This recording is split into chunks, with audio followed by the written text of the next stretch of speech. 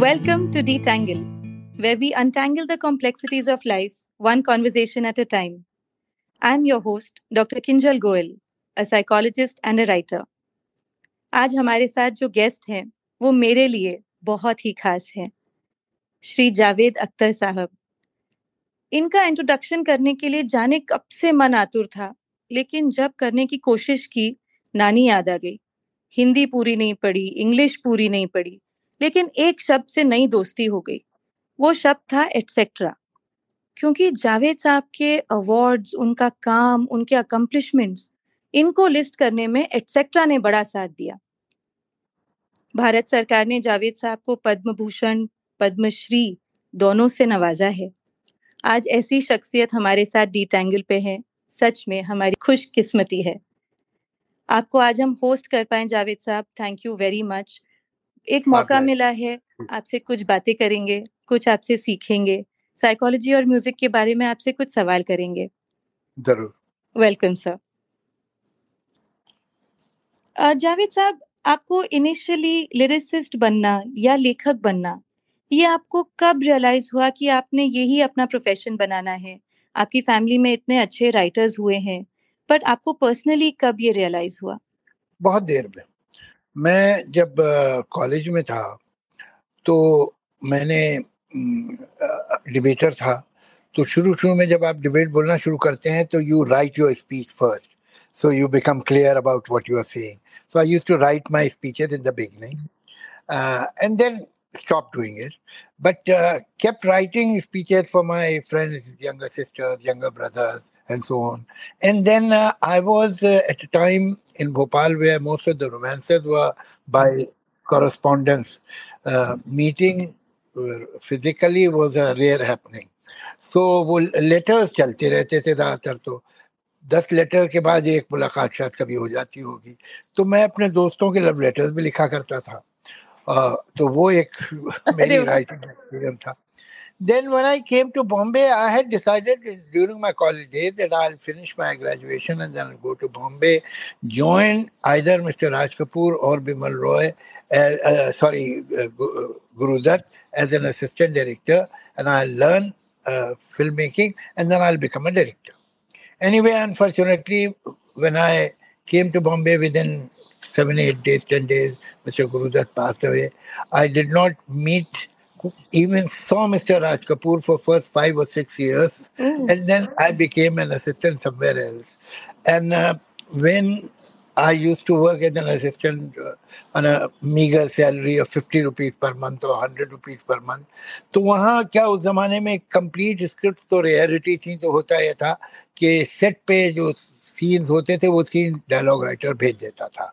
तो जब आते थे बिल्कुल राइट फ्रॉम द अवन, तो director sometime used to be unhappy with a particular scene. तो just to prove my utility I would suggest that sir मैं आप बोले तो इसे रीराइट कर देता हूँ। तो उनका अच्छा कर दो। तो उन्हें बहुत अच्छा लगता था और फिर ये परमानेंट मेरा काम हो जाता था कि कुछ लिखो, ये लिख दो, वो लिख दो। And everybody who knew me would tell me that you should become a writer. Oh. और फिर मैं even when I was jobless, I used to get some small ghost writing works for comedians, for funny scenes, comedy scenes and so on. So this was one extra source of income for me. And then gradually, because there was such peer pressure and everybody was sure that I'll become a writer and I should become a writer. And Salim Sahab, I met Salim Sahab during this time. He also encouraged me to a great extent. And then ultimately we became partners and started writing. How beautiful that the journey happened on its own. Path अपने आप बनता गया। जी। जावेद साहब, जब आप लिखते हैं, एक राइटर की एक बैंडविड्थ होती है, एक इमोशन होता है, और एक कमर्शियल बैंडविड्थ होती है जो ऑडियंस की होती है, उन्हें क्या चाहिए, जो क्या चलने वाला है। ये एक बड़ा टाइट रोप वॉक होता होगा। आप कैसे बैलेंस करते हैं जो आपको लिखना है और जो ऑडियंस को सुनना है उसमें? I'll give you an example. You are a psychologist. Suppose you are invited for a seminar or a symposium. You will speak in a different language. But if you are invited to a college where they are first year students, you will speak to them, you will make your metaphor comparatively easy because then it will reach them. Then you are asked to go to a village and talk to the mothers there that how they should handle their children and what are the complications of motherhood and so on, and bringing up the children and so on. Then you will use some other kind of language. Your value system will remain the same, but you will see to it that when you are talking to a particular segment of society, or particular people, your language or your expression should be within their reach. ये आप करेंगी, जिस तरह से आप एक seminar में बोलेंगी वैसे आप उस गांव में जाके या उस स्कूल में जाके नहीं बोलेंगी, आप वही बात कहेंगी लेकिन किसी और तरह से. Now talking to or addressing a larger audience doesn't give you permission, at least to me, doesn't give me the permission to be indecent, to be obscene, to be crude, to be stupid. So we can be sensible, we can be aesthetic, we can be artistic, even while addressing a crowd of 10 lakh people. It's possible. तो यही बात है कि हम ये जो lowest common denominator एक बहुत रिस्पेक्टेबल टर्म डेवलप कर दी गई है फॉर सारे घटिया कामों के लिए, ये बिल्कुल गलत है. You can make a good, decent, sensible, intelligent, entertaining film because you see people don't have much a very large attention span, particularly about things which don't matter them immediately. Right. Then you have to keep their attention. You have to keep their interest. Now, whether you are making a public speech or you are showing them a 3 hour long film, it's the same. Can you hold their attention? And if you can hold their attention without being cheap, without being crude, without being indecent, that's wonderful. And I don't think it is necessary to be cheap or crude or vulgar to hold the attention. And you are a living example of that. You have an example of a beautifully lived life जो आपने अपने बूते पे आपने अपने rule से जी है, आपने अपने रूल से लिखा है और आपने जो भी लिखा है वो सक्सेसफुल हुआ है. इट्स नॉट लाइक किसी ने कहा ये आज नहीं चलेगा, आज भी चल रहा है. और ये चलेगा ये किसे पता है, ये किसे मालूम है क्या पता चलेगा. एक बात है, सिंपल बात ये है कि जो आप लिख रहे हैं वो आप एंजॉय कर रहे हैं. आप कोई हाई हॉर्स में नहीं बैठे. अगर आपके दिल में कंटेम्प्ट है अपनी ऑडियंस के लिए, that will not work. Or if you have some kind of a delusion of grandeur, then too you will not be able to connect with people. You should realize that ठीक है, you're all right, but it doesn't matter. You are not a genius. ऐसा कुछ है नहीं. जो दुनिया में genius आए वो कोई और लोग थे. And you should be keen enough to connect with people. You should have some respect for them. ये तो ऐसे ही होते हैं, तो फिर आप इनके लिए मत लिखिए. अगर आपकी इतना कंटेम्प्ट है आपके लिए, अपनी ऑडियंस के लिए, अपने रीडर के लिए, तो आप अच्छी बात करिए, इस तरह से कहिए कि लोग को कम्युनिकेट हो. They will listen. Absolutely. As a psychologist, Javed साहब, मेरा पर्सनली आपको एक सवाल है. काफी लोग ये गलत फहमी रखते हैं कि कला जो है, राइटिंग, डांसिंग, पेंटिंग, ये बस इनहेरेंट होती है, इसमें कोई हार्ड वर्क नहीं होता, बस ये टैलेंट है. आज आप उठे, आज एक सुंदर सी कविता लिखी, कल आप उठे, आपने एक अच्छी सी किताब लिखी. मगर writing is a lot of hard work. इसमें एक डिसिप्लिन होता है, इसमें आप भी रातों को जगे हैं. तो आप आपके प्रोसेस के बारे में हमें बताएंगे, आप डेली कैसे लिखते हैं? देखिए, एक तो मैं डेली लिखता ही नहीं है. मेरी एक फैंटेसी है कि someday I'll become a disciplined person and every day at particular time I'll sit on my writing table and for 2 hours or 3 hours I'll write, and then I'll go for lunch, then I'll take a little rest, and then I'll come back to my writing table. It has never happened. My source of inspiration is the deadline. अच्छा. When it comes too near, then I get scared that now perhaps I won't be able to finish the work, and that makes me work. और सारे जो आपके neurons हैं, they come together to save you. तो तब तक वो इधर उधर घूमते फिरते रहते हैं. ये मेरा एक्सपीरियंस ही है. बहुत दिनों से एक फैंटेसी है मेरी, लेकिन वो अब तक नहीं पूरी हुई, तो अब क्या होगी. तो देखिए, हम लोग जो है, एक पोएट है, लड़का है, यंग लड़का है, उसका नाम है अजहर फराग. अच्छा. मैं इसलिए नाम ले रहा हूँ कि जब मैं इतना अच्छा शेर सुना रहा हूँ तो ड्यू क्रेडिट जाना चाहिए आदमी को कि जरूर। जिसने लिखा है। आप ये देखते हैं, मैंने बहुत सारे गाने जो हैं 20 मिनट में, 15 मिनट में, 10 मिनट में, 8 मिनट में भी लिखे हैं, और कई ऐसे भी लिखे हैं जो पूरा दिन लग गया है। या कभी कभी ऐसा भी हुआ है कि एक दिन से ज्यादा लग गया है, 1.5 दिन लग गया है। लेकिन वो तो रेयर है। आमतौर से मैं 1 घंटे 2 घंटे में गाना लिख लेता हूँ। लेकिन बहुत से गाने ऐसे हैं जो अ, मैंने वाकई 10 मिनट के अंदर लिखे हैं, और वो चले भी हैं, कामयाब गाने। तो एक शेर है उसका कि ये नहीं देखते कितनी है रियाजत किसकी। रियाजत है जो रियाज करते हैं ना जी, म्यूजिक, प्रैक्टिस। वो जो प्रैक्टिस है या जो उसका प्रिपरेशन है, तैयारी है, वो कितनी है। ये नहीं देखते कितनी है रियाजत किसकी। लोग आसान समझ लेते हैं आसानी को। वाह। तो आसानी आसानी से नहीं आती है। हम पंडित रविशंकर को मैं पर्सनली जानता था, और बहुत मेहरबान थे मुझ पे, बहुत अच्छी प्यार से मिलते थे। उनकी उंगलियों पे गट्टे पड़े हुए थे, ओहो। इसलिए कि इन यंग एज उन्होंने रोज 8 घंटे 9 घंटे रोज सितार की मशक की। 8 9 घंटे रोज। उसके बाद हम देखते हैं उन्हें स्टेज पे जब आते थे वो, और पंडित जी तो अरे क्या पानी की तरह बह रही थी रागनी, और ऐसे ऐसा लगता था दरिया बह रहा है उनका राग जो प्ले कर रहे हैं। वो ऐसे नहीं आया था, उसके पीछे कितनी मेहनत, कितना जतन, कितना वो था, तब ये आसानी उनके पास आई थी। आज जब जाकिर का हम तबला सुनते हैं तो अरे यार कैसे बजाता था, उसे तो हाथ भी नहीं दिखाई देते जब बजा रहा। ये सोचिए जब पहली दफा तबले पे हाथ रखा था, और जब उसके फादर ने उसे तबला बजाना सिखाया था, तो कितनी बार गलतियां की थी, और कितनी देर रोज मशक करते थे और प्रैक्टिस करते थे, तो पूछिए उनसे। तो होता क्या है कि जितनी आपने तैयारी की है, जितना मशक किया। अच्छा, पोइट्री में या राइटिंग में क्या मशक है? सबसे बड़ी जो तैयारी है पोइट्री की या प्रोज की भी, वो है पढ़ना। आपने पोइट्री पढ़ी कितनी? अच्छा, हम लोग पोइट्री सुन लेते हैं, बस सुनने में भी गाने में सुनते हैं, गजल गा रहा है कोई, सुन लिया, वो काफी नहीं है।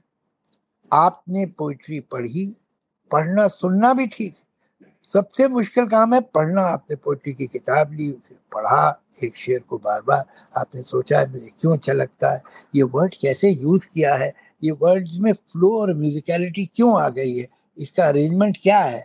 धीरे धीरे धीरे धीरे धीरे आप पहचानते हैं वर्ड्स को। देखिए, words are for a poet but paints are for colours are for a painter. तो एक तो आपको उनके बारे में मालूम होना चाहिए बहुत ज्यादा। Words are like people. Word सिर्फ वो नहीं है जो डिक्शनरी में है, वर्ड उससे बहुत ज्यादा होता है। जैसे कि आप सकाटिस्ट हैं, तो आपसे सकाटिस्ट थोड़ी हैं। अगर हम देखें, आपको ट्रेस करें भाई ये कौन है किंजल, तो मालूम होगा सकाटिस्ट है, दिस इज हर वर्क। मगर उसके अलावा भी आप बहुत कुछ। उसी तरह से हर वर्ड पे एक रिस्पॉन्सिबिलिटी है, this particular meaning will be conveyed by you. Apple, now your responsibility, apple, sound apple, to turn into a word by conveying the meaning of a red looking fruit. ये आपका काम है।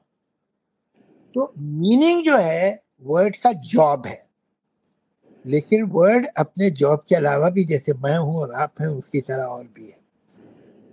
Like you and me, word is also known by the company it has kept. Oh, how beautiful. एक शब्द को इतने प्यार से शायद किसी ने कभी देखा ही नहीं। देखते हैं लोग, तभी तो अच्छे अच्छे अच्छे राइटर होते हैं वो लोग, और मुझसे बेहतर देखते हैं, तभी मुझसे बेहतर राइटर भी हो। तो ऐसा नहीं है। देन उसकी अपनी एक हिस्ट्री है। अच्छा, now being a psychiatrist, you are the right person whom I should tell this, that you are aware much more than me that every word makes lot many references in your subconscious. जब मैं आप एक word सुनती है तो cut cut cut cut connect होता है बहुत सारा, एक इलेक्ट्रिक लाइटनिंग की स्पीड से, कि ये एप्पल, जैसे मैंने बोला था, तो एप्पल से टाप टाप एप्पल फिर आ गया, एप्पल से आपकी कोई सबकॉन्शियस में मेमोरीज होंगी, एप्पल कहाँ खाया था, क्या था, ये क्या है, अरे बच्चों को मुझे एप्पल देना है, मैं भूल जाती हूँ कभी कभी, ब्ला ब्ला ब्ला ब्ला ब्ला ब्ला 2500 चीजें आ जाए। हम वहां गए थे जब वो फला हिल स्टेशन पे, वहां एप्पल के ऑर्चर्ड थे, क्या what a beautiful place it was, so everything rushes to you. A good writer should know that what kind of references this word will make in the subconscious of an average reader. जब उसे इस बात की तमीज होती है तो जो वर्ड इस्तेमाल करता है, तो वो वर्ड सिर्फ अपने मीनिंग नहीं होता, वो वर्ड मेल्ट होता है उसके लिसनर के कान में या रीडर की आंख में, और उसके बाद बहुत सारे रेफरेंसेस आके एक एटमॉस्फेयर क्रिएट करते हैं जो कि राइटर की मर्जी का है। मुझे ऐसा लग रहा है आपके इन्हीं शब्दों से मैं ट्रांसपोर्ट हो गई हूँ into a world where everything is precious. हर शब्द इम्पोर्टेंट है। एक ऑडियंस का रिस्पेक्ट इम्पोर्टेंट है तो एक शब्द का रिस्पेक्ट इम्पोर्टेंट है। आपने बिल्कुल। पिछले 5 मिनट में कितना रिस्पेक्ट दिया है सबको। अगर अंदर से सबके अपने काम के लिए इतना रिस्पेक्ट आए तो हर फील्ड कितनी सुंदर हो सकती है। चीजें हैं सुंदर, हम देखते नहीं उन्हें। क्या क्या क्या, एक मीर एक बहुत बड़ा शायर था उर्दू का, हम्म। बहुत बड़ा शायर। तो उसने एक शेर कहा है, लैंग्वेज जरा सी अनफेमिलियर है तो मैं उसे ट्रांसलेट कर दूंगा। सरसरी तुम जहान से गुजरे, सरसरी means cursory, you pass through this world in a cursory manner। सरसरी तुम जहान से गुजरे, वरना हर जा जहान दीगर था। Otherwise, at every step, there was another world. Oh how beautiful. You walked through this world in a very cursory manner. You did not notice. You did not वाह, see. एक बार और सुना दीजिए पूरा। सर सरसरी तुम जहान से गुजरे, वरना हर जा में जगह को कहते हैं, हर जा जहान दीगर था। हर वाह, जगह दुनिया अलग थी, दूसरी थी। सही बात है। At every step it was another world. मगर तुमने देखा ही नहीं, तुम ऐसे ही देखिए, निकल गए बस। एक हर आर्टिस्ट के लिए कुछ जोन्स होते हैं जो कंफर्टेबल होते हैं और कुछ कंफर्ट जोन के बाहर के काम होते हैं। तो ऐसे कोई आपको थीम्स लगती है राइटिंग में जो आपको थोड़ी मुश्किल जाती है, वो थीम्स आप नहीं लिख पाते या नहीं लिखना चाहते। I must make an honest confession, ये एक अजीब कॉन्ट्रडिक्शन है, और वो क्यों है मुझे समझ में नहीं आया। आप, you are a psychiatrist, you may be able to help me to understand it. I am a hard core feminist oh, and I am almost fanatically pro women, because I feel that this world and all the societies and history and centuries have given a very raw deal to them. And even today, things have slightly improved, but there's a long way to go. और वो मैं genuinely अपने दिल से महसूस करता हूँ। But in spite of this empathy, I don't find myself very capable of writing female-oriented stories. अच्छा। It must be because in my impressionable age, after perhaps 9 or 10, I never lived with families. Women who were in my family were very empowered women. I have not seen them suffering. My right. mother, my aunts, my cousins, all of them were very strong, bold, working women. And educated women with their political and social opinions and so on. And I have never seen any of my, would you believe it, that I have been, an orphan. I was an orphan at a very young age. So I have lived in different families. I have lived in different cities with different families and so on. But till the age of 2021, I had no idea. I did not have the faintest idea that there is something like domestic violence. I didn't know that. अच्छा, उस जमाने में इसके बारे में इतनी बात भी नहीं होती थी। I am talking of 60s, early 70s। मुझे पता ही नहीं था। मतलब look at my gullibility, because I, जहां मैं पैदा हुआ और पला बढ़ा, मैंने तो किसी हस्बैंड को अपनी बीवी से बदतमीजी से बात करते भी नहीं सुना, कभी नहीं। और वो जब अपनी बीवी का किसी और से जिक्र करते थे तो वो तुमसे नहीं बोलते थे, वो ये कह रही थी। वो आई, वो जब गई वहां, ऐसा मतलब आपके लहजे तरीके से। से अपनी वाइफ का नाम लेते थे और जिक्र करते थे। तो मैंने तो कभी इस तरह का देखा ही नहीं था, मैं जहां पला बढ़ा हूं। तो शायद इस वजह से मेरी जो सेंसिटिविटी है वो बहुत टोटली फर्स्ट हैंड एक्सपीरियंस नहीं है। I know as an educated person that what has happened in the world and what is happening and so on. And uh, मगर ये कि अगर मैं अपने पर्सनल एक्सपीरियंस में देखूं तो मुझे बाद में मालूम हुआ कि क्या चीज़ है डोमेस्टिक वायलेंस एंड क्या है जो मतलब ऑलमोस्ट कंपल्सिव वाइफ बीटर्स हैं ये वो। लेकिन ये मुझे बहुत लेट एज में मालूम हुआ, बाद में मालूम हुआ।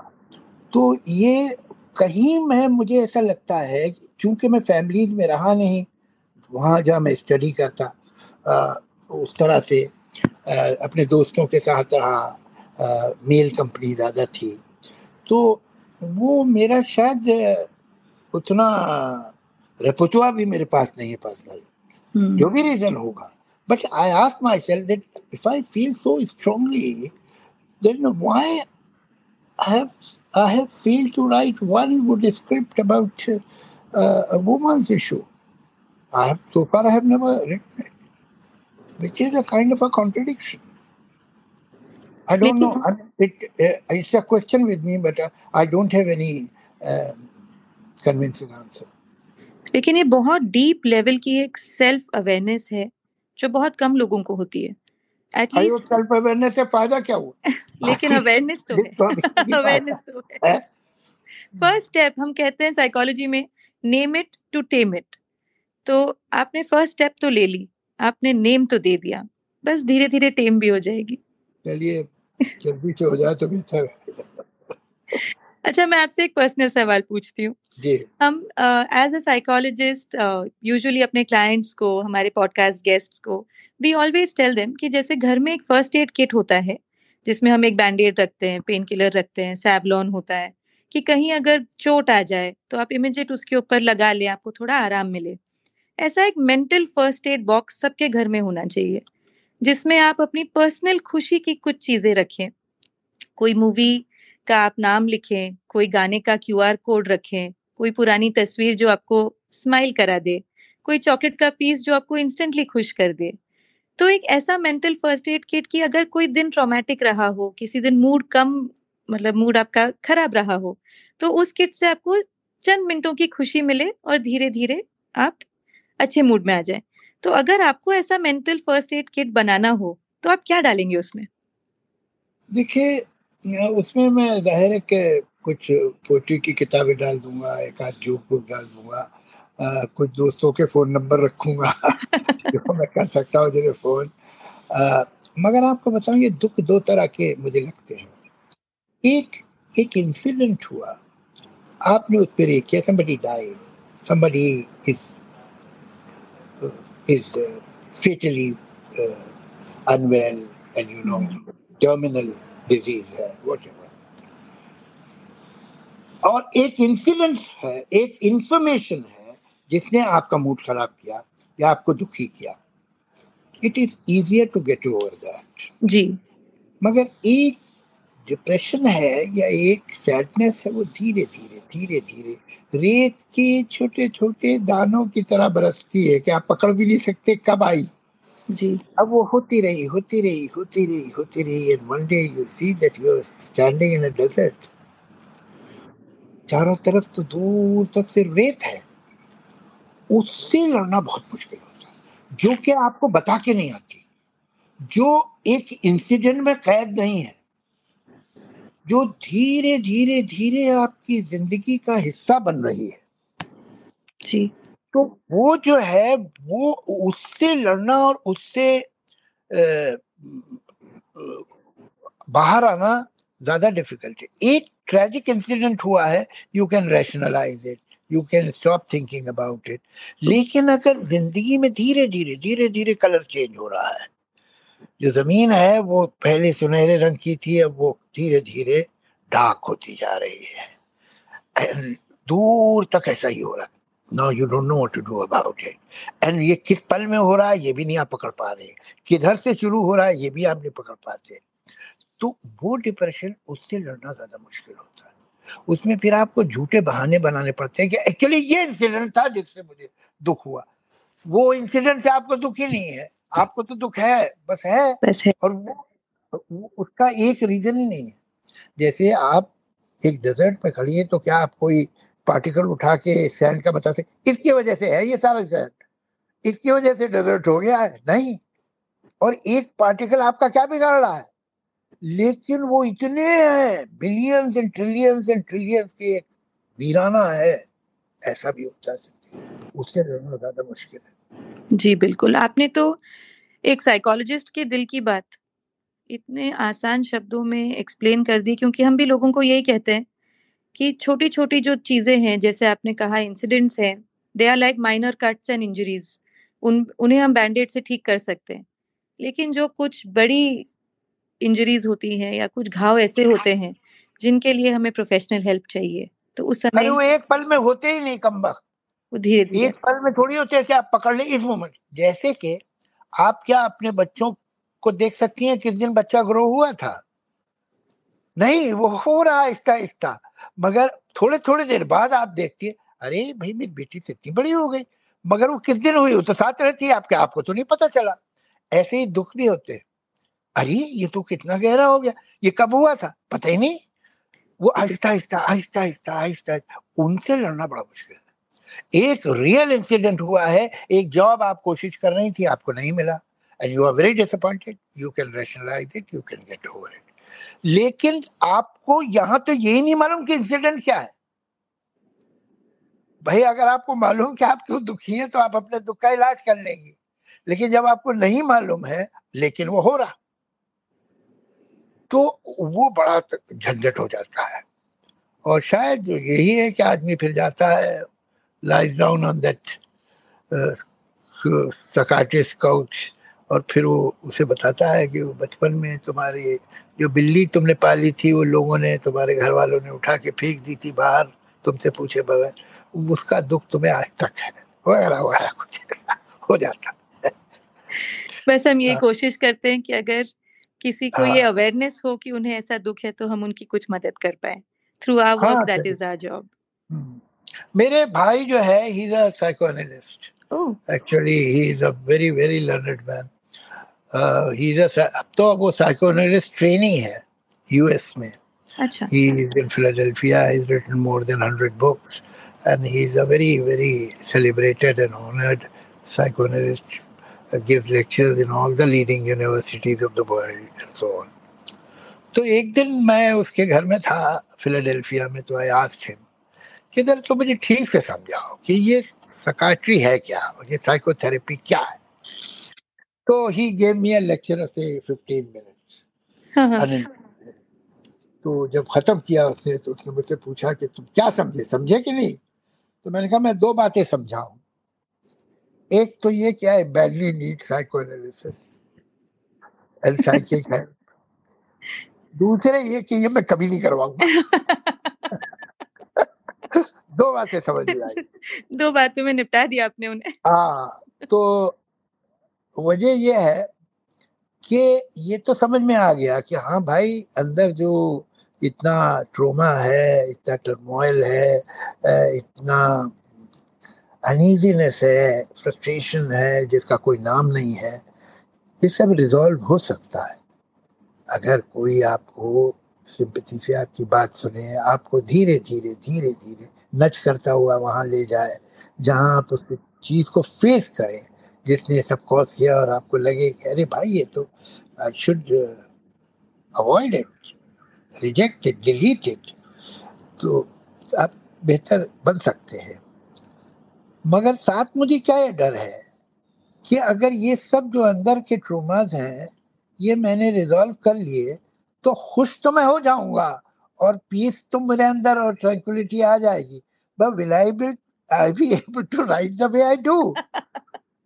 I think this is so beautiful because I wanted to ask you कि आप इतने जो इंटेंस गाने लिखते हैं, आप जो ये लोगों के दिल के छोटे छोटे टुकड़े करके फिर उन्हें जोड़ देते हैं, ये कहाँ से आता है? इज देयर सम ये डीप? अगर कहीं से आता है तो यकीनन, देखिए आप तो लैंग्वेज तो आप वही बोल सकते हैं ना जो आपने सीखी हुई है, सुनी हुई है। वो जी लैंग्वेज तो आप नहीं बोल सकते जो आपने कभी सुनी ही नहीं है, सीखी ही नहीं है।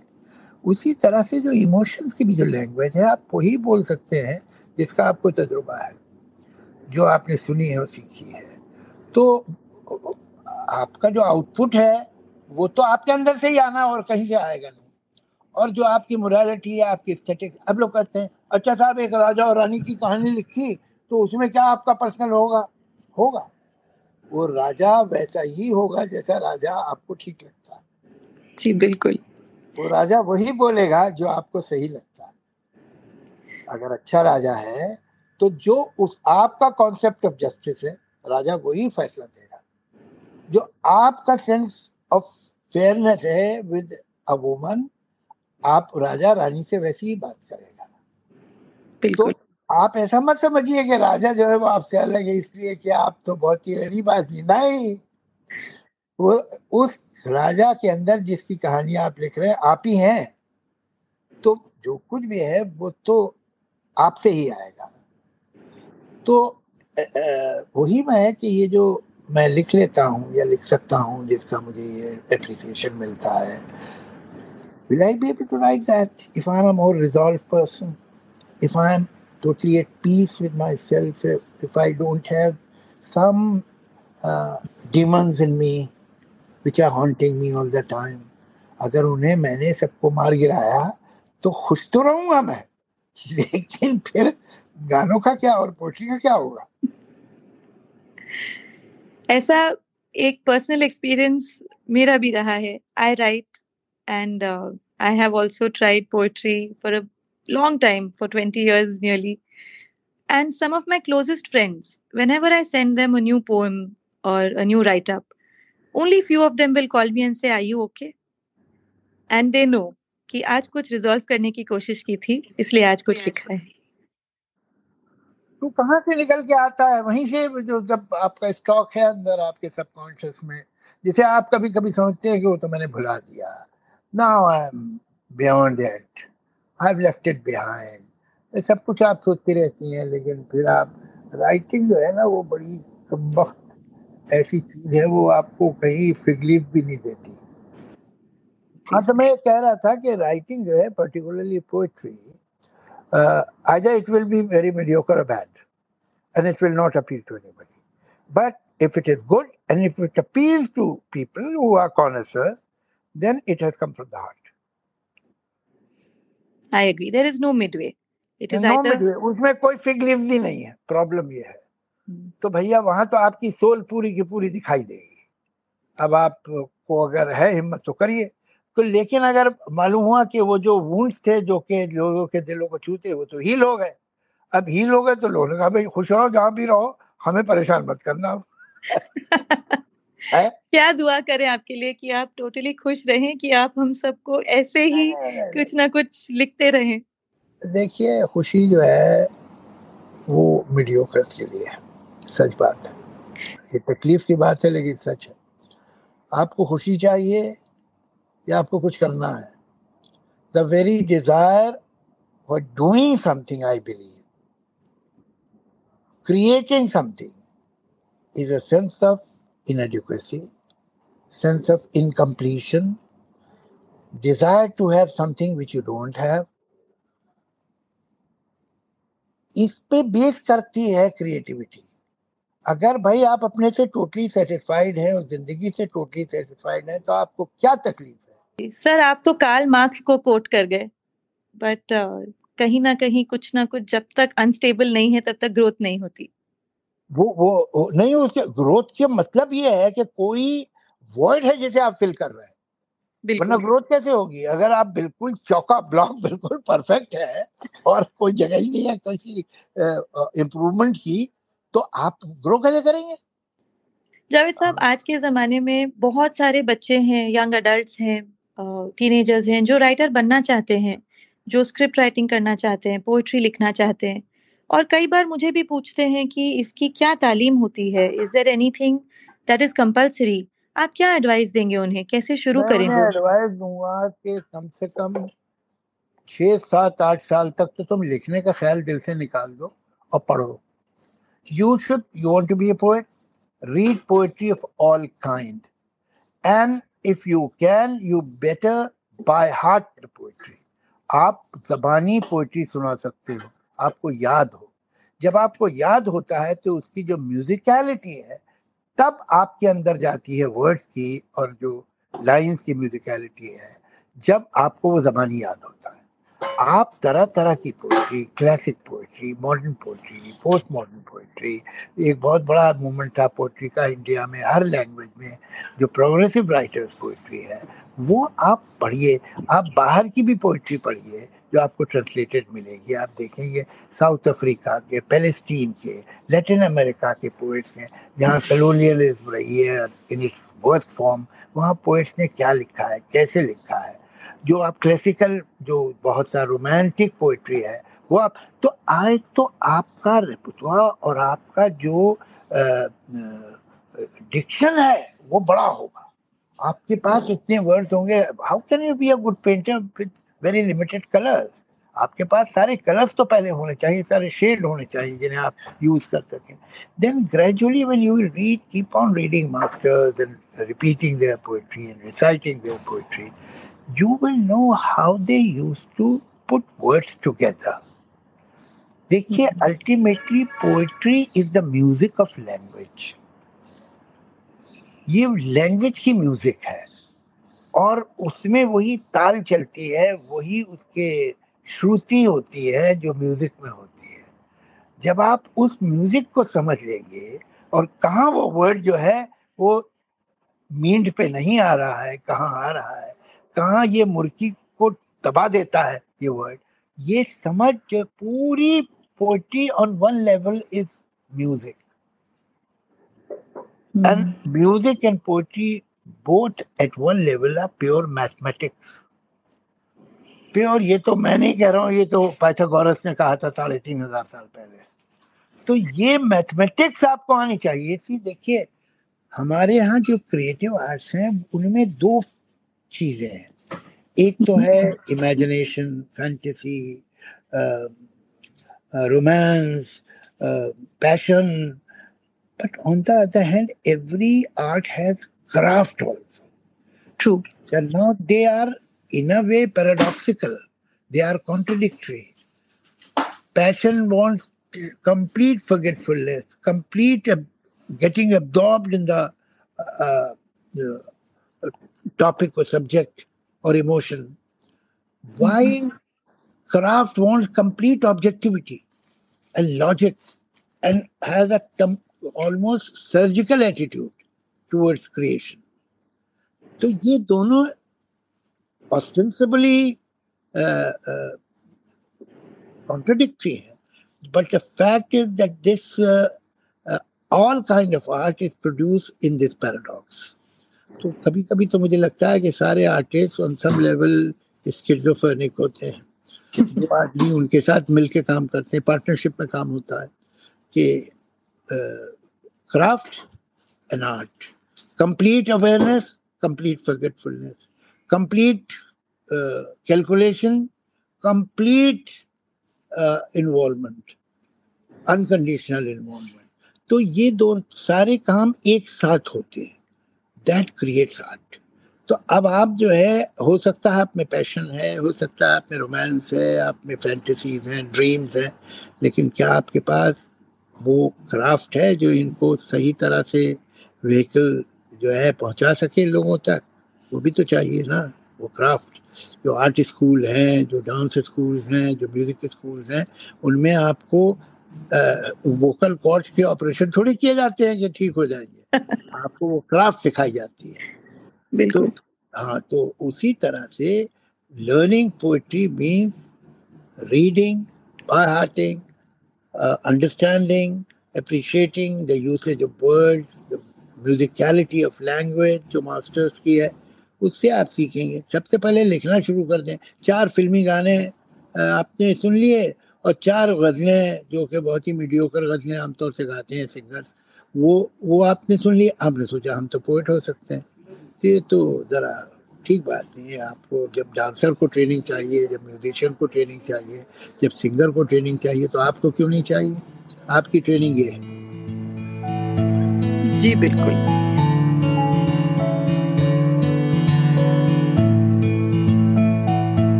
जावेद साहब, इतनी सारी चीजें आपसे हमने सीखी, इतने सारे सवाल हमने आपसे पूछे और आपने इतना प्यार से हमारे सारे सवालों का जवाब दिया। There is no way I can show my gratitude to you in its pure depth. Thank you. आपने इतना कुछ आज हमसे शेयर किया जो हमारे सब लिसनर्स को, हमारी ऑडियंसेस को बहुत जरूरत है सुनने की, कि टैलेंट और हार्ड वर्क में दोनों की जरूरत है, आर्ट और साइंस में दोनों की जरूरत है।